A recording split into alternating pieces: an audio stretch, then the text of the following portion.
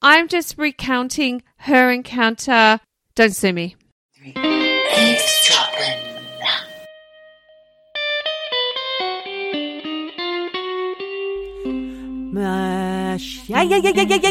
Michelle, hello. Sorry, that was too much. That was way too much to start with. I'll start again. Hi, Michelle. Hi.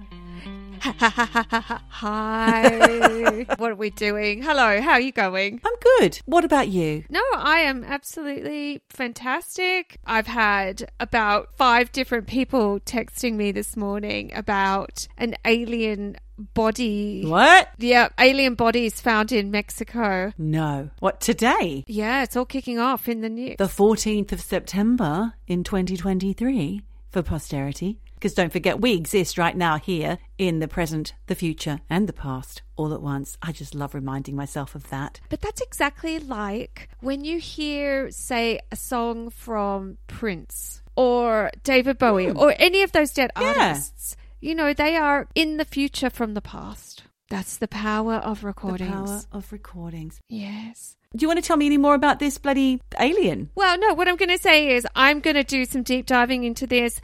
Watch out for a future episode because there's some shit that we need to look into. But I also just want to introduce ourselves. Oh, we must do that, mustn't that. we? Yeah. Yes. I'm Michelle. I'm Geordie. And you're listening to Eavesdropping, the podcast. And we'd like to congratulate you for choosing us. Thank you very much. Shall I tell you a funny thing? Yes, please. So it was on the news. You know, sometimes you get the ping. I get Australian and UK news sent to my phone. This one's from news.com.au, but it's actually from a UK story, which I didn't hear in the UK, probably because it was so fucking embarrassing. But news.com.au reported that at the start of September, police were called to a yoga class held at the North Sea Observatory in Lincolnshire, which sounds nice, doesn't it? Responding to a report of a mass killing, Michelle. What? In a yoga studio? In a yoga studio. A member of the public walked past the glass windows and saw several people lying on the floor through the window, and they assumed that they had all either taken their own lives or been murdered, mass murdered. So they contacted the police, and the police arrived. Yoga teacher Millie Laws said her class were just drifting into a deep state of relaxation when local dog walkers passed by and mistook the scene for a ritual mass murder. What the fuck? We all know that that's when you get the lavender bags on your eyes. It's the nicest part of a yoga class is when you do the wind down. Not when the police kick it down. No. Jesus Christ. Oh, police! On the floor! Now! Well, they're already on the floor. We're staying down, Ossifer. Those dog walkers, I don't mean to be ageist, but... Don't you dare. I'm a dog walker. Hang on. What do you mean ageist? They must have been aged dog walkers because anybody born in the 60s onwards when yoga has been all the rage surely knows that relaxation session at the end. That's what you go for. You go for that meditation. It's actually one of the reasons why I stopped doing yoga because it's all in German and you can't relax. I shouldn't say it like that. That sounds terrible. Michelle, that's racist. But it's not a relaxing language. What else is going on? Any other updates? No, and no news is good news. No news is good news. You know I believe that. This is what Jen always says. What else does she say? A bird in the hand is worth 2 in the bush? Did you ever understand what that meant? My mum used to say it all the time. A bird in the hand is worth 2 in the bush, love. Or, and I've said this before, it happens to the best of regulated families. I've never heard that before. I think that's a granny-ism. Could be. Usually when I'm crying and vomiting at the same time. And wouldn't you say, rather than best of regulated families, wouldn't you say something like... Are you okay, sweetheart? All that. True, Jen, true. True, Jen, true. My nana has some really good ones. Let me think. Have I ever told you about when I was pregnant and she said, oh, you're a big girl, you'll be fine. You'll slip it like a goat. Oh, my God. I've got friends who still say that to me. Yeah. Oh, my God. You'll slip it like a goat. She also said she had a dry birth, and I don't know what that means. Oh, my God. That sounds absolutely horrific. I had a friend, speaking of pregnancy, I don't even know if this is safe for podcast talk or not. Oh, God. Anonymous friend, she gave birth and she didn't tear. Lucky girl. That's what I said. And she said, no. The nurses looked at me like I was a slut. Oh, really? Yes, because she didn't tear. And I said, you haven't torn like you're supposed to, you dirty girl. Honestly, save your judgment, nurses. she was getting vagina shamed. Wow. That's not okay. Really not okay. Honestly, if it's not the weather report, it's vag talk. Vagina report. Well, I'm not talking about vaginas today, Michelle. Not one iota. I'm going to move on from that. Iota. Another one. Let's see how many more little sayings we can find from our mums that they would say that make absolutely no sense to this day. So let's slip it like a goat today into the conversation. Well, I want to take you back to the year 1972, Michelle, to a place called Lake Geneva. No, not that one. There's one in Wisconsin. I can never say that word. Wisconsin. It's like Massachusetts. I can say that, though. I can't say Wisconsin. I've just said it. You did? I did well. Congrats to me. But moving on. Two fantasy game nerdy chaps by the name of Gary and Dave developed a role-playing game based on several other similar games, and it involved such things as medieval battles played by a single character who's challenged by puzzles and perils. Can you guess what I'm talking about today, Michelle? It's D&D, aka Dungeons and Dragons. Yeah. More popular than you'd like to think. I'm telling you now. What? Even still, it's so old school. Yes. What? No. Since when? It's really popular. With who? Michelle, keep up. With everyone. With all the people that like to play it. But it must be D&D, 2.0 or something, because surely, I mean, it's been around forever. How can that still be popular? I was never into it, even back in the day. Really?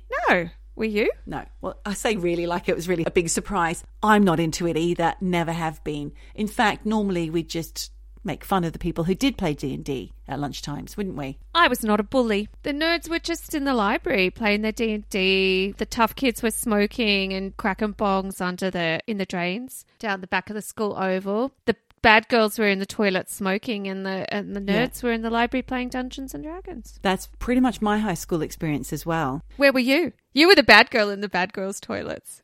I was in the toilets, but only because I needed a wee. Oh, you weren't smoking? No, I wasn't smoking. I was watching Scrags. Yeah, were you not in the Scrags? I wasn't in the Scrag. No, thank God. But my son, who is now 32, my eldest child, he is an actual D&D master. He is the master of his own games. That's right. And he wanted me to read out a little statement from his group that he's in. He's in a D&D playing group called Mutant Freaks. But unfortunately, they didn't get through to me in time. So it may have to be an addendum at another point. Or maybe a little extra drop-in or something. Extra droppings. Was it about how much they love the game, or was it about what they do? Know. Or I asked them to comment. I said, I'm doing a story. I'd love to hear what you've got to say. He said, I'll ask my group. And he gave me a link to mutantnerds.co. Hang on, let me just find it again. Mutant Freaks. Sorry, they're called mutantfreaks.co.uk. They're a group. You can go there and you can play. And it looks like it's full of hipster kind of people. Like my son's quite hipster. And they go, they hang out, they do their games. Maybe they've got games that go on for a long time. But let me just tell you a little bit about the history. Because when you talk about D&D, you just think about the nerds, like you said, in school. Actually, a lot of our friends have probably played it. Mostly boys, I'd say mostly boys. But my son's girlfriend is the one who asked me to do a story on D&D this week, which is why I'm talking about it. Because she and he used to play weekly. I think she was a little wizard or something. I don't know. But each game that you play, a group of people playing the game, they each have a dungeon master who acts as both a referee and a storyteller, kind of the boss of the game, if you like. A bit like Eddie in Stranger Things. Do you remember Stranger Things? Yeah, but I kind of switched off. You didn't watch it by then? Oh, season 2, I kind of switched off. So you didn't get to the episode where it was heavily... I mean, the whole thing is heavily influenced by D&D. But Eddie comes in, I think, season 4, the last season. He was like this really cool headbangery type, and he was befriending these young geeks because he was a big dungeon master. And a lot of the things in the show, like the scary monsters, like the Demogorgon, the Shadow Monster, the Mind Flayer, and Vecna, are all taken straight out of they're classic Dungeons and Dragons. They're classic D&D. Well, how do you even know it's classic D&D? How do you know. Because even back in the day, they were still called demigorgons and shit. That's classic. Oh, okay. Well, it wasn't classic to me. I hadn't a clue. Hadn't a clue. I was blissfully unaware. The thing is, it illustrates something that D&D players have known all along, that Dungeons & Dragons is an experience, not just a game. It's an experience that helps to develop communication skills and collaboration within the community. And many players say it creates an incredible bond between its players. How sweet. How lovely. That could be said of any kind of team sport, no? Why are you being so mean about Dungeons & Dragons? I'm not being mean at all. I'm just saying it's not special. I'm just saying that equally playing five-a-side touch football or... Well, think of it as five-a-side without the sweating, because you just sit there. And it's a little imaginary game, and you can go anywhere and do anything without even leaving your seat, I think. Well, I guess that's got mental creativity, which a touch football game doesn't have. And the game can carry on for as long as the players want as well. They can go for weeks, months, decades, or even until they die. What? Yeah, the game can just keep going on and on. Back in the 70s, when it began, it was a boxed set. So like a tabletop game. And Gary and Dave, who were the creators, they had to establish a company called TSR to market Dungeons & Dragons because it became quite the hit. And as we now know, that game was such a worldwide smash hit, it meant that the company grew and grew until eventually it was bought out by a company called Wizards of the Coast, who now own it. I think there was a little bit of Steve Zuckerberg kind of Facebooky vibey kind of Machiavellian stuff going on. But that's for another podcast. That's not for this one. Because I want to talk about the effect of the Dungeons & Dragons game in the 80s and hand in hand with Satanic Panic. Something we like to talk about. Oh, yes. So we know that the golden age of the tabletop role-playing game was in the 80s, and it was actually particularly 1985. American News Deep Dive program 60 Minutes, which we had an Australian version of, told us at the time there were between 3 and 5 million Dungeons & Dragons players in the world. That's a lot, especially for back then. They might still be playing the bloody game as well. 80-year-old dungeon master. It could be. Gary and Dave's initial company grossed over $30 million back in those days. But of course, older generations were suspicious of such a strange and otherworldly thing that obsessed kids, teens, and up, because, you know, older people are allowed to play too. And books like Rona Jaff's Mazes and Monsters, which was turned into a TV movie starring a young Tom Hanks, fueled even more mistrust and conspiracy. In the film Mazes and Monsters, Hanks becomes embedded in the imaginary world of a D&D style game which is called Mazes and Monsters, and he's influenced by the game so much that he, 1, becomes celibate, and then 2, attempts to fling himself from the World Trade Center while it was still standing to cast a spell. Do you think that's actually possible in real life, to be so mentally affected that you would potentially throw yourself off a building? This is what I'm talking about today, Michelle. No. You decide. Oh my God. You decide. Because pretty soon Satanic Panic got its icy fingers into the world of D&D, just as it had worldwide in all arenas. We've done an episode on Satanic Panic. Michelle in particular spoke about the book Michelle Remembers, which kind of kick-started it off. It was a memoir from a woman who remembers being abused by a satanic cult, and the allegations just kept coming thick and fast, and it was almost unbelievable, to the point where it was actually deemed unbelievable, but not until it had made quite an impact and damaged a lot of people's lives. Similar were the McMartin preschool trial, which you also spoke about, Michelle, where members of the McMartin family who were owning and operating a preschool in California, they were charged with hundreds of acts of sexual abuse of children in their care, because these confessions just kept coming and coming and coming, and they were more and more bizarre, and people believed it. In fact, many of those falsely accused not only spent considerable time in prison, there's the likelihood that they're probably still doing time to this day. Innocent people. I mean, possibly. That is very possible. I've got some mini dives into Satanic Panic coming up. It is alive and well. It is not over. I believe you. That shit's not over. But anyway, pin that. So most of us have heard of the 1996 West Memphis 3, which one of our listeners wanted us to look into, but we don't like to talk about things like this because it was an incredibly harrowing case and children are involved. In a nutshell, 3 young boys were murdered, and the suspicion for the murders fell on 3 boys who were late teens. They were 16, 18 and 21, and they were described as outcasts who listened to heavy metal, read Stephen King novels and played D&D. Because the murders had an occultism link, this is why these young men were collared, because they're not the archetypal conservative community members, you see. So they were all charged with the murders, and 2 of them got life, another was sentenced to death, despite the fact that DNA was not, and forensic couldn't place them at the murders at all. In fact, they had the DNA present of unknown men at the scene, not these 3 teenagers. Oh my God. They had a retrial and were released in 2011, but there's a lot of other podcasts out there that you can listen to with more details about the West Memphis 3, and there are tons of articles as well. So I don't need to go there. You can look at that elsewhere, because it's not heavily D&D influenced. It's just a kind of a picture of the outcast, you know? Yeah. And D&D is a part of that. So you can see already it's got a bad rep. And in the 80s, it was particularly bad. It was starting to really affect, I guess, sales or people taking it up. I don't know. So what do the game's founders do to alleviate the pressures of the moral majority freaking out? Well, by 1989, they've taken devils and demons out of the game to placate the rising fear of the community, but that didn't quite cut it. Staff at the offices of the game's company, TSR, would regularly receive calls from parents asking if D&D would turn their children into Satanists. And some would be threatening the members, the staffers, or they'd be yelling at the employees, saying that they'd be going straight to hell. Very similar to our episode that we did, the Hampstead hoax, where Americans were ringing these parents of children in a little Hampstead primary school, screaming at them for being Satanists, when they didn't really have much kind of evidence, I suppose.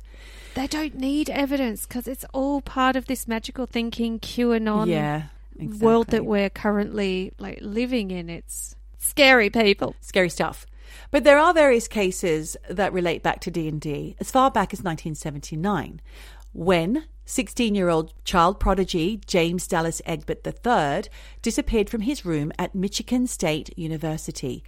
So Egbert's family employed a private investigator called William Deere to find their son. This private investigator was admittedly someone who didn't know a lot about D&D or any role-playing games for that matter, but he had it in his head that Dungeons & Dragons was the reason behind Egbert's disappearance.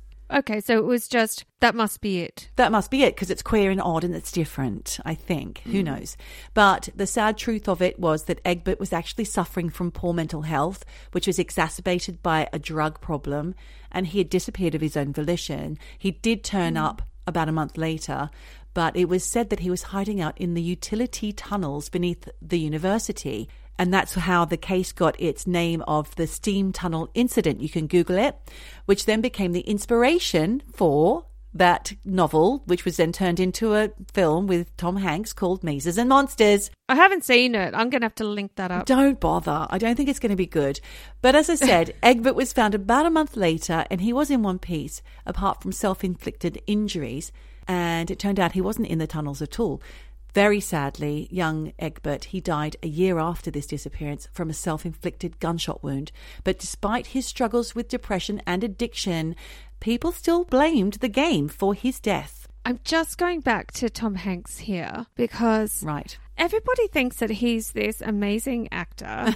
He's just a guy. He's just a dude. But I will say it just sparked this memory of a friend of mine was on set with him. Oh, great. And she cracked some joke with him. Minutes later, he cracked her joke to the rest of the set and didn't give her credit for the joke. No. And everyone was like, oh, you're so funny, Tom. Oh, my God. And she's there going, beastly. You literally just stole my joke, you fucking asshole. Like, that sucks. It does suck. And apparently he was she's cute and small, and he was a bit sexually creepy with her. Just saying. Let's not put too many Don't things sue out. me. I'm just saying this was her recollection of Tom Hanks. Encounter with Tom Hanks. I'm just recounting her encounter. Okay. Don't sue me. Okay. that was that particular incident, which was linked to D&D. Then in 1982, a high school student named Irving Lee Pulling died after shooting himself in the chest. Pulling was also an outsider who struggled socially. However, his mother, Patricia Pulling, firmly believed that her son's suicide was because of him playing Dungeons and Dragons. One of Irving Pulling's classmates recalls that he had a lot of problems anyway that weren't associated with the game. But beside the point, as far as Patricia Pulling was concerned, she attempted to sue her son's high school principal because he had involved Irving in a D&D game that the principal was dungeon master of. It doesn't sound great, does it? It does sound a bit creepy. That sounds creepy. That actually sounds like crossing a boundary. It does a bit. I shouldn't have said that. He was just running the game. Maybe he wasn't the dungeon well, he would have been the dungeon master. That's the name that they're given. My son's a dungeon master. Okay. But during the game, Irving was cursed, and Mum Patricia believed that the curse was real. So then she tried to sue TRC, the company that Dave and what's his name were running at the time. The court dismissed both cases, but that didn't stop Mrs. Pulling from campaigning against the game, so she formed a pressure group called Bothered About Dungeons and Dragons, or BAD, in 1983. But that does just sound like Angry from Surbiton. Like, it sounds a bit ridiculous. And also, I will say here... What's it called? PMRC. I don't know what PMRC is. It's all well and good to blame the school, but where was she? Where were her parenting skills? Why wasn't she keeping a closer eye on her kids? As a parent, surely you have to take some responsibility here. I get it. Yeah, I get it. PMRC, I think I've got the wrong acronym, but it's Tipper Gore, the wife of Al Gore. She was upset about Beastie Boys and Judas Priest and things like that. There was this whole thing about putting stickers on records at the time. Parents Against Raucous Music or whatever. I don't even know what it stands for. I do, but I can't remember. And I'm talking about Dungeons and Dragons, god damn it. So, Mrs. Pulling, she said, after she formed BAD, she said that the game was a fantasy role-playing game which uses demonology, witchcraft, voodoo, murder, rape, blasphemy, suicide, assassination, insanity, sex perversion, homosexuality, prostitution, satanic-type rituals, gambling, barbarism, I think you'd say that actually, not barbarism, barbarism, cannibalism, sadism, desecration, demon summoning, necromantics, I'm not even finished, divination, and other teachings. If that doesn't make you want to sign up, I don't know what will. But I just can't believe that that's actually true. But that's what she thinks. That's not necessarily true. It's true that that's what she thinks. It's true that's what she thinks, but I don't think that's true of the content of the game. No, I don't think so either. But that doesn't stop it, because in 1984, a group of young people in Missouri were preparing for a Friday the 13th party. They were hanging out together, drinking, smoking weed, the things that you would do as teenagers. Then a few of them went to a girl's house, 18-year-old Mary Towie. Mary was planning to throw a party on Friday the 13th, so the idea was to go to her house and plan it, or prepare for it, whatever, sit there and order in Cheetos or whatever they do. Gatorade. She was making the jelly shots. Her boyfriend, some say her boyfriend, Darren Lee Molitor, and another friend named Ronald G. Adcox stayed at the house all night, listening to music, drinking, smoking marijuana, and practicing karate moves, which is what young men do, isn't it? Mary went to bed around 2 a.m. and then woke up early the next day and then continued to hang out with these boys who were then teaching her these amazing karate moves and martial arts moves, and then started chasing her around the house. Okay. So Mary ran down to the cellar where the boys caught her, overpowered her, and tied her hands and feet. So they left her there. They left her tied up in the cellar for a really long time. They went upstairs, continued drinking, smoking, whatever, while she was down there shouting from downstairs for them to untie her. Then at one point, Molitor went down and tied one of those elasticated bandages around her neck, despite claims that he checked to see if it was loose enough. Sadly, poor Mary died of a lack of oxygen to the brain because the stupid boys had gone back upstairs and just carried on drinking. Oh my God, but they were high as well. They were off their heads. That is fucked. I mean, it's a stupid accident. But when they realised what they'd done, they then panicked, grabbed some valuables, I guess, to make it look like a burglary. Then they put the body in the boot of Mary's own car and drove to a woodland where they buried her. Oh, my God. I know. The body was found and the FBI began to search for these two boys because they were known to be the last ones seen with her. Yeah.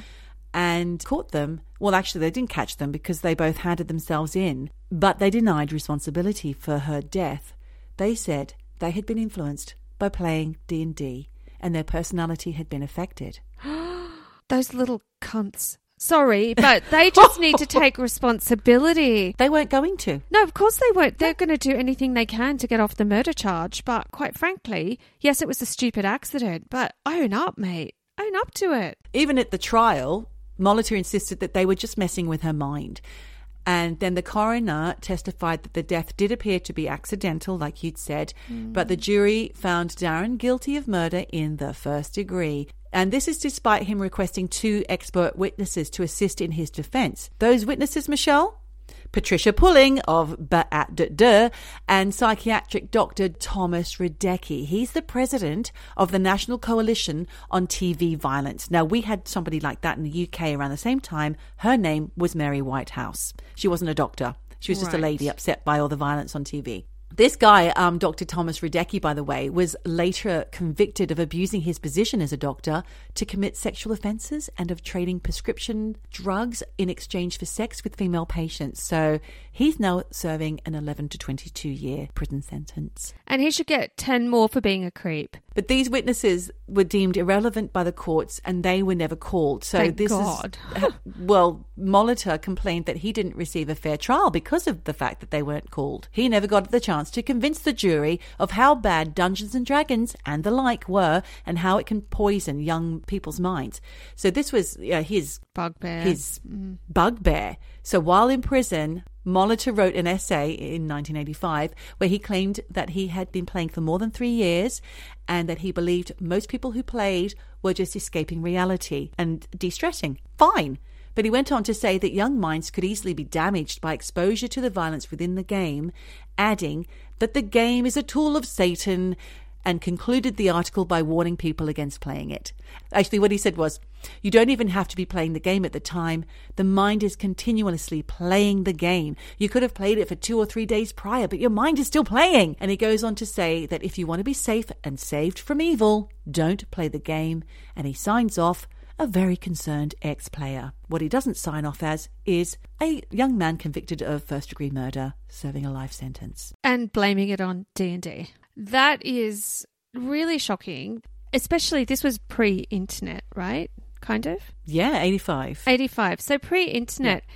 Now, there is a plethora of games. There's a lot of games that you can play that are way more hardcore, way more serious. And if that had set a precedent back then, I didn't commit the murder. Dungeons and Dragons made me do it. That could now be applied to so many things, which are way more accessible. Breath of the Wild, Zelda, yeah, or things like that, Fortnite. There's so much, and gaming is such a big problem, actually. I mean, I've got a lot of friends whose kids are in the grips of being hardcore gamers, and it's destroying brains, lives, no socialization, demotivating kids, demoralizing kids. I know that probably makes me sound like a really old person, but kind of. Yeah, but I hear what parents, like friends of mine, are going through. But doesn't make them a murderer, Michelle. No, it doesn't. No. If that case had gone the other way and Dungeons and Dragons had been blamed, fuck man, that would have opened the door to a lot of crazy stuff. He initially sent this essay to a school in the hopes of helping young children. And possibly this happened because he'd heard about the murder of an 11-year-old boy in 1985 by his 15-year-old neighbour, by the little boy's 15-year-old neighbour. The boys were in the middle of a game of D&D. Now, you can't find this many places, so I'm not going to name any names. I found it deep and hidden. I did a bit of sleuthing. Ooh. Apparently, the older boy thought that the younger one had become evil in the older boy's fantasy and that his job was to extinguish evil. So he said that he was in another world where he wanted to kill this young boy, but not in real life. It was all very confused. So chalk up another tragedy to D&D. However, Psychiatrists at the teenager's trial said that he had the maturity of someone a few years younger. So perhaps it wasn't really something that a boy with his mental issues should have been playing, because he couldn't decipher between fantasy and reality. And yes, there are people who do suffer from that. But there's a whole load of us also who are completely understanding what's real, what's not, who will not be affected in that way by D&D. It's not responsible. No. And again, where's the parenting here? Because if you know that your son is maybe a little mentally fragile, or maybe he's developmentally not at the level he should be, monitor the games. Yeah. Just say that's not for you. Eventually, the moral panic over Dungeons & Dragons did subside with the advent of VHS video nasties, which came under scrutiny by moral campaigners such as Mary Whitehouse, who I mentioned earlier. So there are films like Evil Dead, I Spit on Your Grave, disgusting gore-fest horrors like Texas Chainsaw Massacre and Basket Case. Do you remember seeing that one? Belial. That was horrifying. They were all scary. Do you remember watching all this shit? Yeah. Did we do any murdering? No. No. I think I've mentioned this before, that scene in Evil Dead where they get the pencil and put it into that girl's foot, into her ankle. Oh, it was terrifying. It stayed with me to this day. I haven't seen it. I don't think I will now. No, it's quite fake now. You see like tomato sauce coming out, but you think it's blood when you're a kid. But yeah, scary. It's quite shocking that people want to blame a game because, like the gun theory, guns don't kill people, people kill people. And it's the same with Dungeons and Dragons. You know, the game doesn't kill people, people kill people. Yeah, the ethics and how you decipher and navigate that is tricky, but I'm just quite surprised it's had a resurgence in popularity. I don't think it ever went away. Well, thank you so much for that story. Normally I say I'm going to look that up, but I'm not a gamer. It's not for me. But it is interesting that a little game could cause so much fuss. You got the vibes. I got the vibes. You got the vibes. I got the vibes. So, on the heels of all your talk about Satanic Panic, yes, I wanted to just go down that route here today because there was some Satanic Panic in Tuggeranong. Oh my God, tuggers.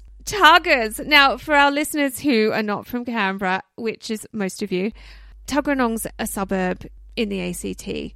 It's a kind of a Boona, Bogan I don't really know much about Tuggeranong, to be honest with you. I'll fess up.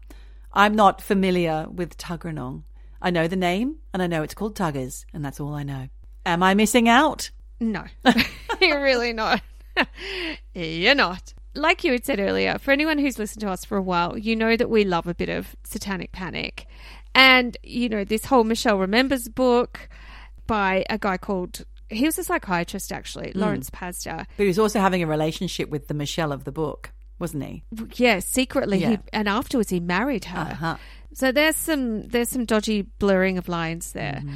He was using recovered memory therapy to uncover a whole lot of supposed dark shit from the subconscious mind of Michelle Smith. It all became about satanic ritual abuse. And like you had said, the finger was pointed at loads of people who ended up in jail for years, and it all turned out to be bullshit. But this little brush of Satanic Panic in the 1990s in Canberra, Yes. well, it does come to us courtesy of our gorgeous spell lady, Safka, who sent this link, and I will put that into the show notes because it's a classic. It's a video from June 1990 that starts off by saying the Canberra Times ran an article, which I actually found from the 14th of June 1990, where they say that there's a juvenile heavy metal cult raging. That was the word they used, right. Raging. And this cult was raging out of control in the suburbs of Canberra. They said that this cult gang was responsible for 50% of the crime in the area. Really? Yeah. The video shows these dudes that just look like your stereotype. I can see them now. 80s bogan long booner, hair, right? Kind of dragging their Desert boots, dragging their heels around, flannies, mullets, grunting instead of speaking, heavy metal T-shirts, acne. And that's what actually kicked off this whole Satanic Panic was because it focused on kids who wore heavy metal T-shirts. Yeah. That was half of fucking Canberra. I mean, really, you could not walk through Civic without seeing Slayer T-shirts, Metallica, Anthrax, Yeah. Iron Maiden, Yeah. Megadeth, Judas Priest, as you said before, Def Leppard, Motley Crue. Any metal band that you can name, you saw a kid wearing it on a T-shirt in the late 80s and early 90s. And yet, somehow, this article ran in the Canberra Times saying there was a heavy metal Metallica cult. A Metallica? They focused in on kind of the lamest one. Baby, don't say a word. Sleep with one eye open. Holding your pillow at night. Honestly, you're off to never land. I could just sing that all day. It's a great I mean, song. it was a classic. But if you had a Metallica T-shirt on, the police were onto you because you were part of a cult Oh my God. on a crime spree in Tuggeranong. Oh my God. I know. Oh, that's basic. That's so basic. It's terrible and pathetic.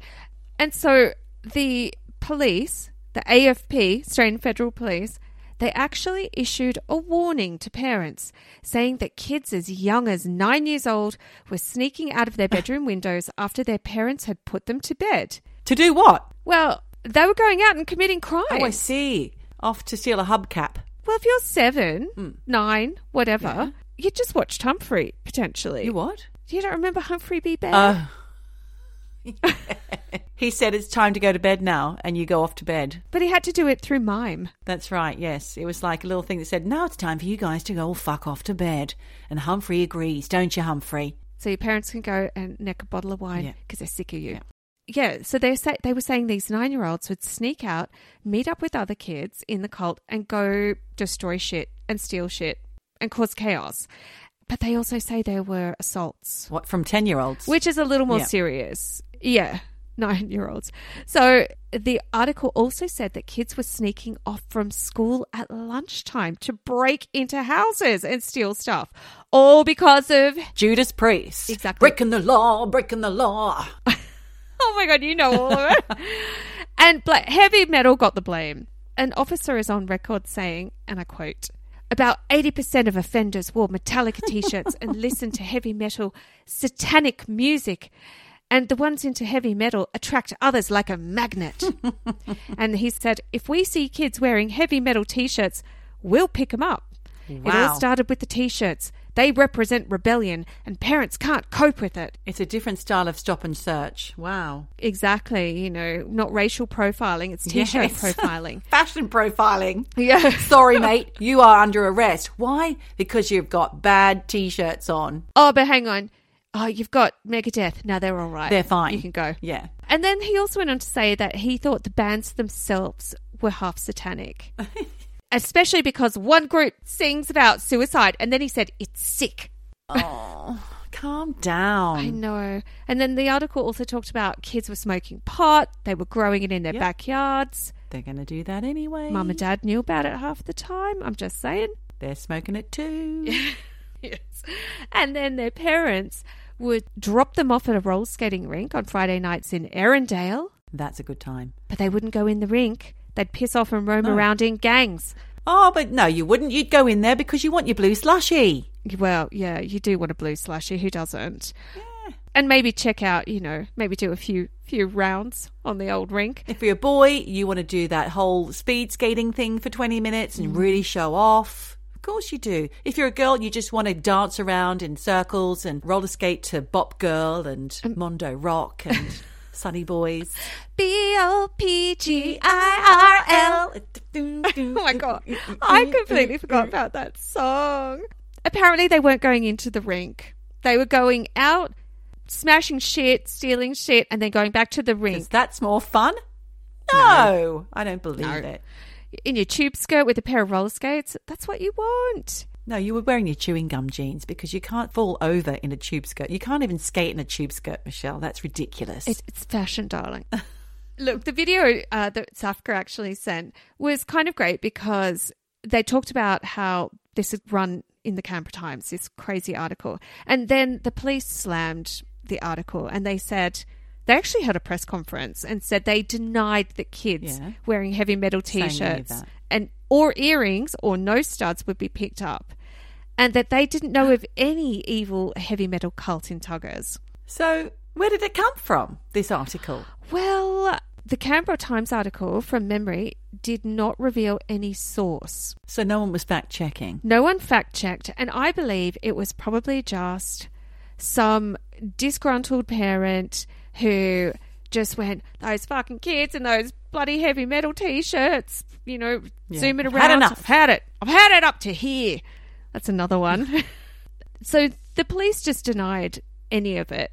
And actually there was this great footage of these girls in like proper booner outfits, because we called them booners in Canberra. I mean, I think Bogan was Sydney in New South Wales, but booners, they had like the teased curly perms, the flicks, heavy black eyeliner, smoking Winnie Blues, hard mullets. The boys had feather cuts, heavy fringe. I mean, it took me right back. When you see it, you're like, oh my God, I went to school with girls like that. I actually went to my year 10 formal with a guy who looked like that. You were also with your curly perm and heavy black eyeliner and your leggings and a flannel shirt with a low slung belt. Yes, and the half and half perm. Girls had that. Do you remember that? Hit and miss. Hit and miss. The hit and miss perm.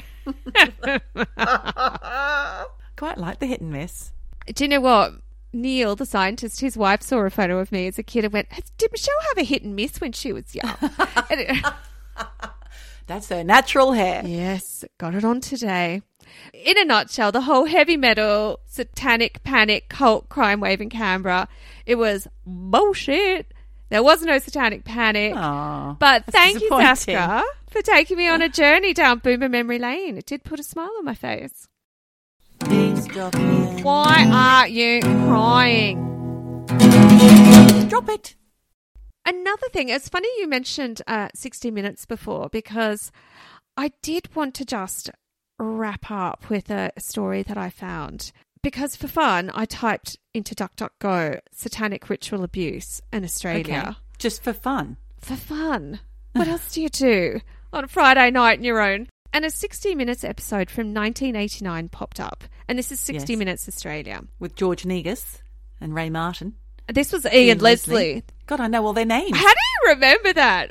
That's amazing. It must be ingrained in my memory. Yes. This is a year before the Tuggers story. So I clicked on it to watch. And I have to say, watching it through a lens of 2023 and QAnon and all the satanic panic debunking, the whole, Michelle remembers bullshit, I'm calling fake news on this 60 Minutes segment. But let me circle back to give you a clue of what I'm talking about. Okay. 1989, reporter Ian Leslie interviews a 15-year-old girl called Teresa. I think she's from Nottingham. She's not Australian. She's English. Yes, but it's never really revealed in the clip. My digging seems to point to her being from that region. And in it, she talks about the most disturbing things that have happened to her. Oh, my God. So the clip, which I'll post to the show notes, starts off with Ian Leslie saying that for 12 years, she was the victim of relentless depravity. And that in his 27 years of reporting, this was one of the most painful stories he's ever had to tell. Wow. And trigger warning, the stuff she says is fucking grisly. So put down that juice. Now, she starts by saying that her friends and family would continuously rape her and get her pregnant so they could abort the baby and offer that aborted baby up as a sacrifice in satanic rituals. Oh my God. Jesus Christ. She said she was made to have sex with the adults in the cult, sex with animals, and then a sacrifice would happen. And the sacrifice was sometimes an animal sacrifice, sometimes human. Essentially, what Teresa and her mother Bridget, who was also in the news report, said was that there was also satanic mass murder happening and ritual abuse and sacrifice of children, and that it was all going on undetected by authorities. It was all masterminded by Teresa's Nan. Nan was the mastermind, right? So what had Nan done to piss off these people? Well, she was the leader of this satanic cult. Look, Teresa, I say Teresa because I don't think it was her real name. I think it's a pseudonym, because I actually uncovered another report, same girl, where she's called Natalie. Right. I mean, I was thinking, why was she even with Nan, in the first place? Yeah. But when Teresa was born, the mum had a mental breakdown, gave Teresa to her husband to look after. He was a bit of a dick, couldn't cope, gave Teresa to Nan, who began abusing her from the age of 2. Now, thing is, it's never explained, but the mum was perfectly fine on this news report. But why did she, once she mentally got herself back on track, why did she never get Teresa back from Nan? Yeah. And they don't talk about how Teresa's story was uncovered, how she ended up living back with her mum, how they found out all this was going on. So, Ian, your reporting's a bit... Few holes in that. Swiss cheese. Teresa says the cult leader was her Nan, and Nan made her have sex with animals, specifically goats and donkeys. Now, I don't know about you. How does that work? I think it's pretty hard to get a donkey to, pound a human. Stop it. I'm sorry. I mean, it's normally the bloke who would be pounding. I say normally. There's nothing normal about this. Stop saying pounding. Okay, sorry. Mounting, shagging. She also said she would have to have sex at the sacrifices, and there would be up to 30 people, and that Nan would be there laughing and smiling and having sex with all the men while it was happening. God. Actually, Ian Leslie says, "Are you making this up?" And she says, "No." And then she says, "I know what I saw." I mean, we love that phrase here. We do. But in this context, I just don't know. Then he talks to some psychiatrist called Ray Wire, who says she's not making it up and that children don't make up elaborate lies. He also said that there were medical reports, and actually this is really awful if it's true, that confirmed that she was sexually abused. Oh. So I think that something awful did happen to her. Yeah. But I don't know that satanic ritual abuse at the hands of her baby-eating Nan was what was going on. Yeah. Ian Leslie goes on to say that police don't think Teresa made up the story, and that some of the cult members have been charged and are going to stand trial. 5 men were charged with rape, and Nan, who apparently is 61 at the time and lived in a council flat in South London, she was supposedly charged on 7 counts of aiding and abetting rape and 2 counts of performing abortions on Teresa. Wow. God. Now, I'm just going to say, if this is actually true, that kind of story would have made headlines in the UK and most likely the world. But you try and look up any information on this case and it doesn't exist. And I'm not saying it's all made up, but again, Ian Leslie, where's your fact checking? Because I know that we have done a story on a case that the internet forgot, but that was about a minor. All the adults in that story were named, and the adults in this story would have been named. There's nothing. Now, the therapist, Ray Wire, was big into Michelle Remembers and hypnosis. Loved that whole thing. And he was the only therapist in the UK to uncover, I say this in air quotes, 21 other cases of satanic ritual abuse in the UK in 2 years. Because I'm just putting it out there, possibility he was implanting false memories or guiding stories while his patients were under hypnosis. Then Teresa talks about being taken to rich people's houses in the countryside to have sex with men, but she can't take anyone there because she was blindfolded, so she doesn't know the route. Right. She talked about a tramp who the cult took.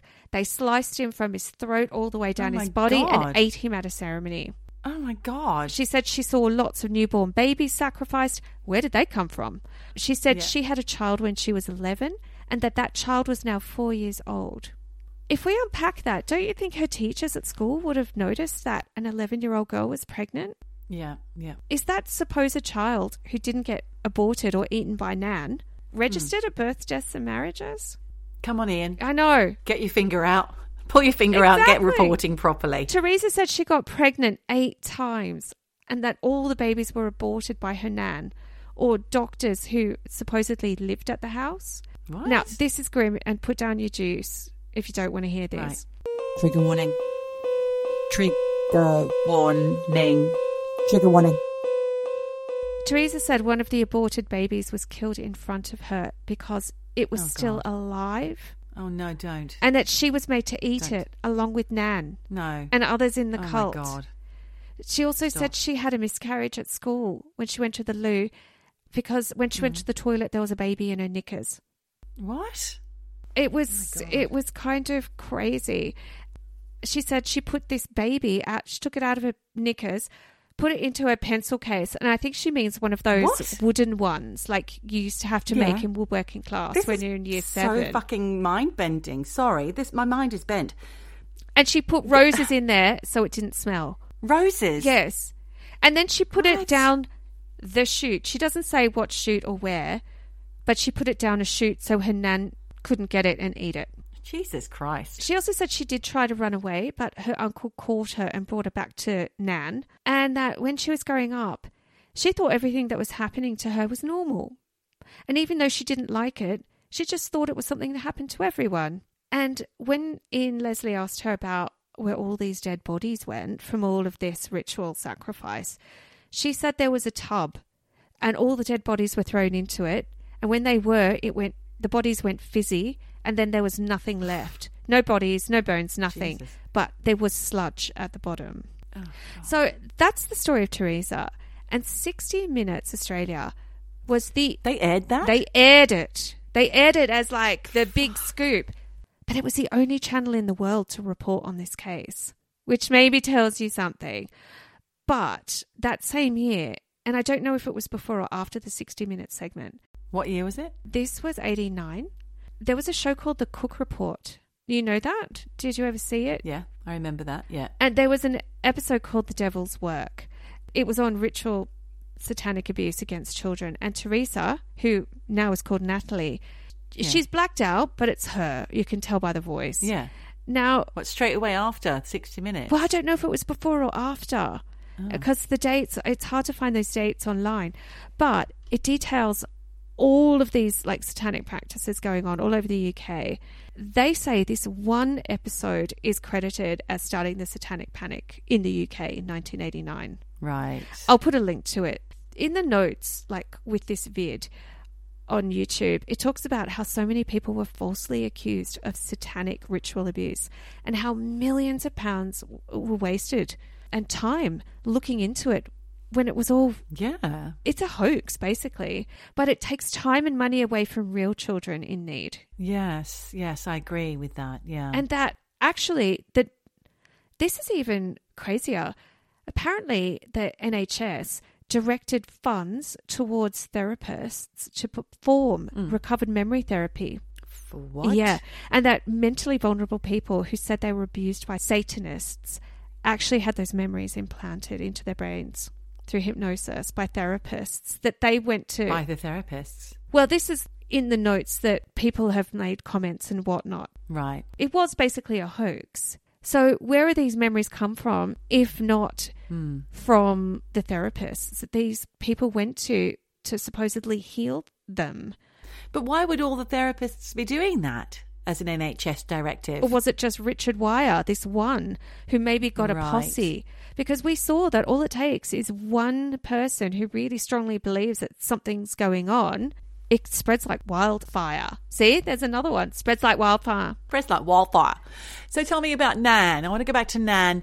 Did Teresa / Natalie say that Nan had her comeuppance in any way? She was arrested, wasn't she, apparently? But you can't find any information about a 61-year-old woman from South London in 1989 who'd been arrested for administering abortions on her granddaughter and various, procurement for rapes and things like that. I did as much digging as I could, but no.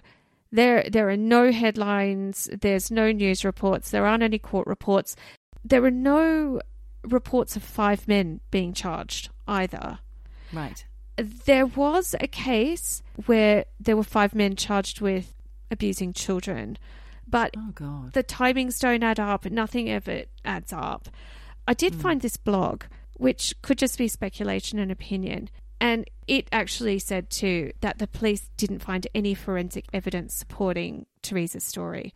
No house, no basement, no corpses, no remains of cannibal feasts, no robes, no aborted fetuses, nothing. And this was at Nan's house. because, you know, they did look into it. What about the bathtub? No tubs, no sludge. It does make you think it's implanted memories, or Teresa has psychosis, or she's part of this big hoax. And I actually read in a Reddit thread that Teresa/Natalie later came out and said she'd made it all up to get back at her nan. Right.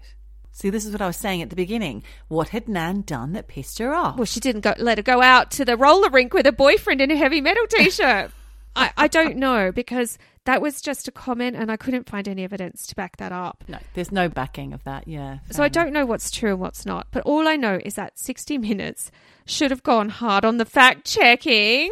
My God, no one's getting a Logie Award that year. Fucking hell, boys. Come on. It's just, to me, fake news. Because if you go online, the debate about this, despite there being any evidence to back up a single thing that Teresa said, it's intense, Geordie. It's a little bit like what I said earlier. A lot of Christians, a lot of QAnon saying her story is proof that Satan does his evil work on earth. QAnoners pointing to it as evidence that these plots have been around for decades and people are getting away with it. Yeah. Honestly, I do believe that this girl, whatever her real name is, probably was abused. Maybe sexually, physically, mentally. I don't know. I think she was probably from a not very nice home, maybe a bit neglected. But I don't think she was made to eat her own aborted babies. So I'm calling bullshit. Okay. We'll never know, really, I suppose. We can speculate. No one ever really knows. I just think it's too far-fetched at this point. But, you know, look what happened in Tuggers. People were panicked. People make stuff up. Yes. And that was a false story. So I always like to think, as a general rule of thumb, we said it last week, there's always another story. If you find something completely shocking or hard to believe, then there's probably another alternative view or another side to the story. Don't ever just take something at face value. And that goes for all aspects of life, Michelle. Oh, well, thanks for your wisdom. Thank you. Thanks for your amazing story. Pleasure. That was great. Yeah. Right, so I'm just going to go off and pop my D&D game on, wear my heavy metal T-shirt. Absolutely. Get your heavy metal T-shirt on, pop on a couple of tracks of Judas Priest, a brick in the law, a brick in the law. I know Iron Maiden, run to the hill. It's amazing. It's amazing how many heavy metal songs you realise you actually know once you hear them. And you know what? They're not that heavy. They're actually not that heavy. They're kind of pretty light going Bon Jovi. Well, they're heavy Bon Jovi, basically. For me, something heavy would be something like, who are the ones with all the hats on their face, the things on their not Limp Bizkit. Who are the ones with all the things on their faces? They don't show their faces. Or what, the leather masks? Yeah, I think so. I don't even know who I'm thinking of right now. Not Tool. Eavesdroppers, if you know who we're talking about, let us. It's not Limp Bizkit because they're shit as well. They're a bit limp. Korn. Oh, yeah, actually, Korn were a little bit harder. It was never really my genre, but just through osmosis, you assimilate. End up knowing. Yeah, you do. You know all the songs. Hush, little baby, don't say a word. On that note, I think it is time for us to bid our farewells and hope that the Sandman doesn't come tonight and take you to Never Never Land, or whatever the words are of that lovely song by Metallica. Yes. Wherever you are. Whatever you do. Just keep fucking eavesdropping. Eavesdropping. Eavesdropping. Dropping. Eavesdropping. Dropping. Eavesdropping. Eavesdropping. Dropping. Dropping.